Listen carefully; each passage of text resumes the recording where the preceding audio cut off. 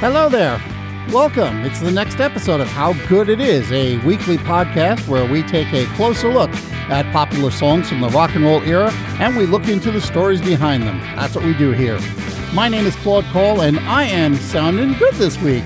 If you want to get in touch with me, come find me on Twitter at HowGoodItIsPod, or you can leave a comment on the website, howgooditis.com, where you can find some additional trivia, some follow-ups, and other stuff that I found interesting. And don't forget to check out and follow the show's Facebook page, which I can sense is on the edge of turning into a cool little community. It's over at facebook.com/HowGoodItIsPod. In the early 1960s, you had white artists and you had black artists, and there wasn't a lot of crossover between the two. With a few exceptions like Chuck Berry and Fats Domino, black artists had a tough time getting airplay on quote-unquote white stations, and there were plenty of times when a black artist song would get covered by a white artist, at which point the song would turn into a bigger hit entirely because that's the version that got all the airplay. In 1964, Phil Spector's artist stable was populated entirely by black female artists, and he decided he wanted to get some males in there. One night in San Francisco, he was conducting the band at a show when one of the acts came on. It was a duet that called themselves the Righteous Brothers. He was impressed enough by the act that he wanted to sign them for his own Phillies label. So Spector hired the songwriting duo of Barry Mann and Cynthia Weil to write a song specifically for the Righteous Brothers. Mann and Weil had a pretty good track record at that time, having penned hits such as He's Sure the Boy I Love for the Crystals.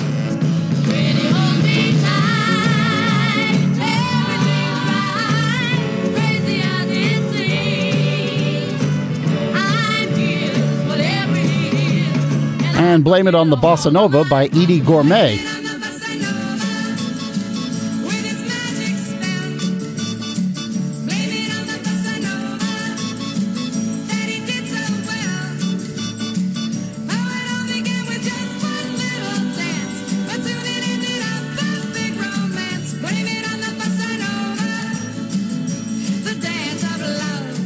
And Walking in the Rain for the Ronettes, among several other songs that they had written. So Mann and Weil, they had a good track record, and they also had quite a varied selection of hit songs going on. So Mann and Weil came out to Los Angeles from New York to work on the song, and they took some time to listen to what was currently playing on the radio. One of the songs that came to their attention was the Four Tops' Baby I Need Your Lovin', and it was that song that inspired them to write a ballad.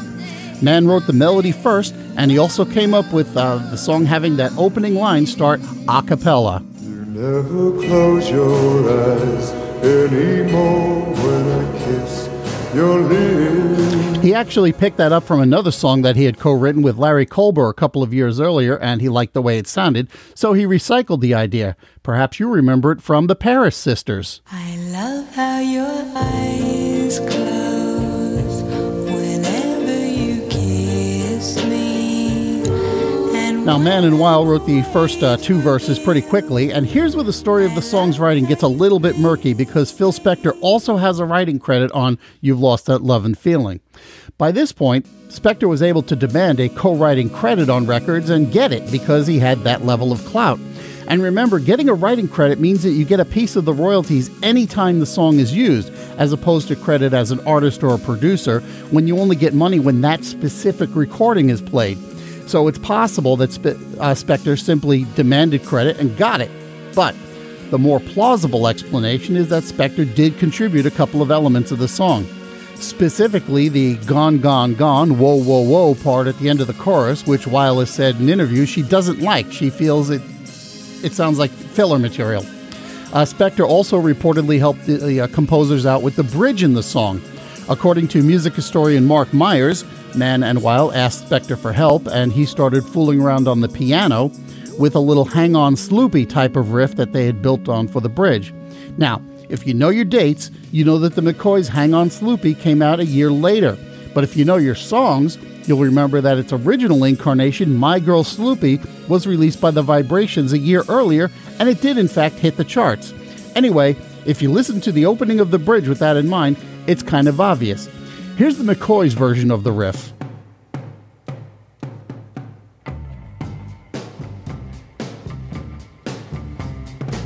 And here are the Righteous Brothers.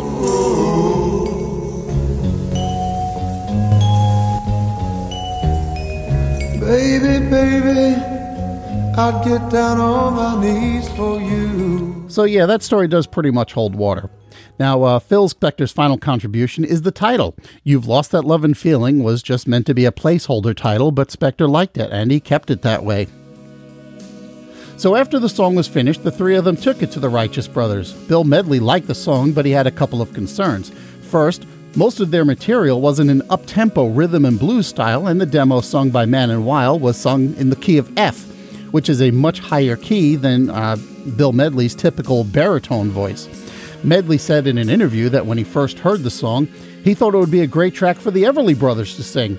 But Man and Weil kept lowering it until they finally settled on C sharp, and Spector slowed the tempo down so it sounded a little bit more like a ballad.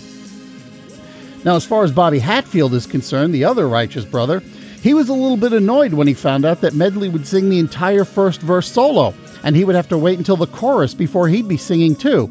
Typically, both of the Righteous brothers had equal prominence in a song. According to a few sources, Hatfield asked, "Hey, what am I supposed to do during Medley's solo?" And Spector told him, "Oh, you can go directly to the bank."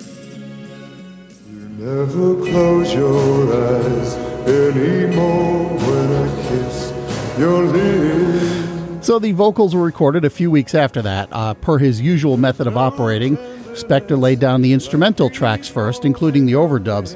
Spector also worked in mono rather than stereo, which gave him a little bit more control over getting the sound to come out exactly the way he wanted it to.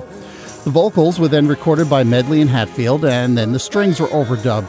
The backup singers were mostly Spector's group The Blossoms, which means that Darlene Love is on this recording. And also among the backup singers during the song's crescendo is a 19-year-old Cher. Then some reverb was applied to the whole thing, and a little more added to the lead vocals during the final mixing stage.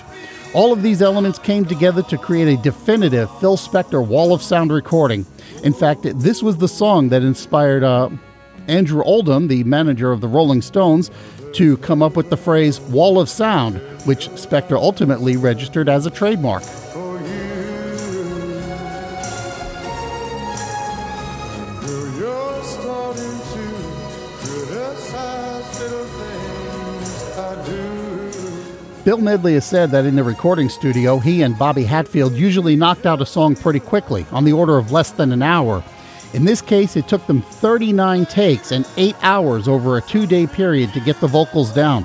But Medley has said he didn't mind because it was clear to him that it was getting better each time around. But nobody knew if the song was going to be a hit.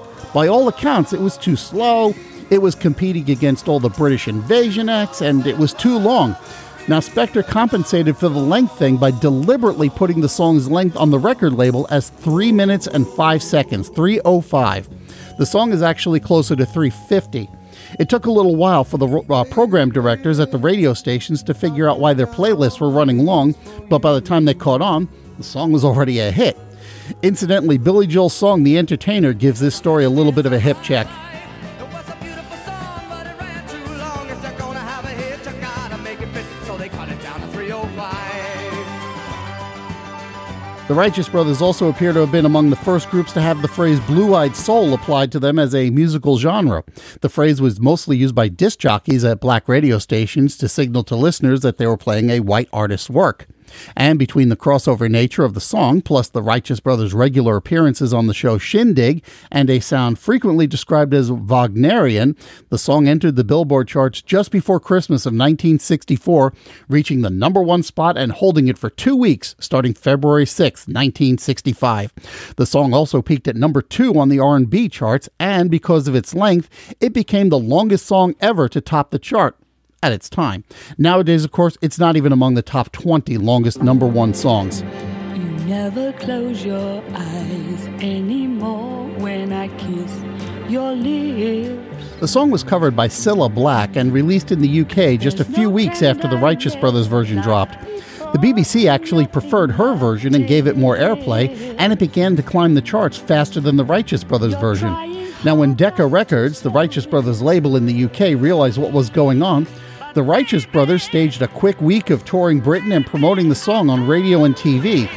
And at the same time, Andrew Oldham, remember him? I talked about him a couple minutes ago. He spent his own money to place a full-page ad in Melody Maker magazine promoting the Righteous Brothers version. It reads, "This advert is not for commercial gain. It is taken as something that must be said about the great new Phil Spector record, The Righteous Brothers singing You've Lost That Lovin' Feelin'." Already in the American Top 10, this is Spector's greatest production, the last word in Tomorrow's Sound Today, exposing the overall mediocrity of the music industry. Signed, Andrew Oldham. P.S. See them on this week's Ready, Steady, Go. And within 2 weeks, Black's version began to drop off the chart after peaking at number 2. And when the Righteous Brothers recording finally made it to number 1, Black's was at number 4 and dropping.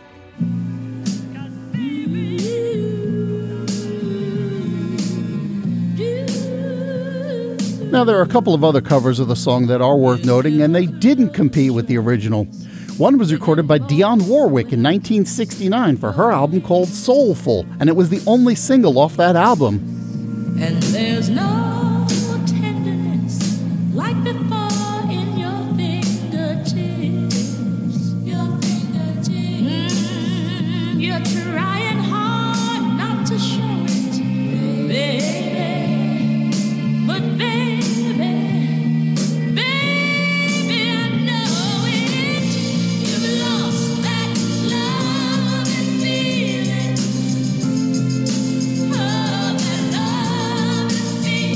This record went to number 16 on the Billboard Hot 100 and number 13 on the R&B chart.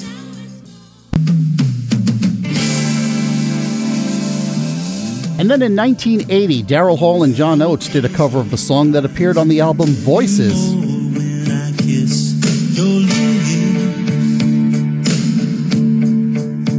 and there's no tenderness like before in your fingertips. You're trying hard not to show it, but baby, I know it. You lost that love. Now, despite a few earlier hits, Hall & Oates were having some trouble getting airplay, and they made some production changes to put this album together. Their recording of the song, which is very sparse compared to the Wall of Sound's lavish tone, makes for a great contrast from that original version. And while it just missed the top 10, peaking at number 12, many consider it to be the record that jump-started their career and made them hitmakers for the better part of the 1980s. This recording is also kind of unusual in that it showcases John Oates much more than most of their hits did. And in fact, I think this is probably the last of their hits to feature John Oates like this. Now, according to Billboard magazine, the performing rights organization Broadcast Music Incorporated, or BMI, reported that You've Lost That Lovin' Feelin' became the most played song of all time on American radio as of 1997, with over 7 million airplays when you take all the recorded versions into account, and that beat out the Beatles yesterday at that point. By the end of 1999, the song was ranked by BMI as the most played song of the 20th century, having been broadcast more than 8 million times on American radio and television, and it remains the most played song, having accumulated almost 15 million airplays in the U.S. as of 2011. That's an awful lot of love that's gone, gone, gone. And that's it for this edition of How Good It Is. Hey, if you want to get in touch with me, you can always email me at howgoodpodcast@gmail.com, or you can follow me on Twitter at howgooditispod. You can also check out and follow the show's Facebook page at facebook.com/howgooditispod. Or you can check out the show's website, howgooditis.com, where I throw in a few extra bits for you. Next time around, we're going to discover how good it is when you go rockin'. Robin, thanks so much for listening, and I will see you then.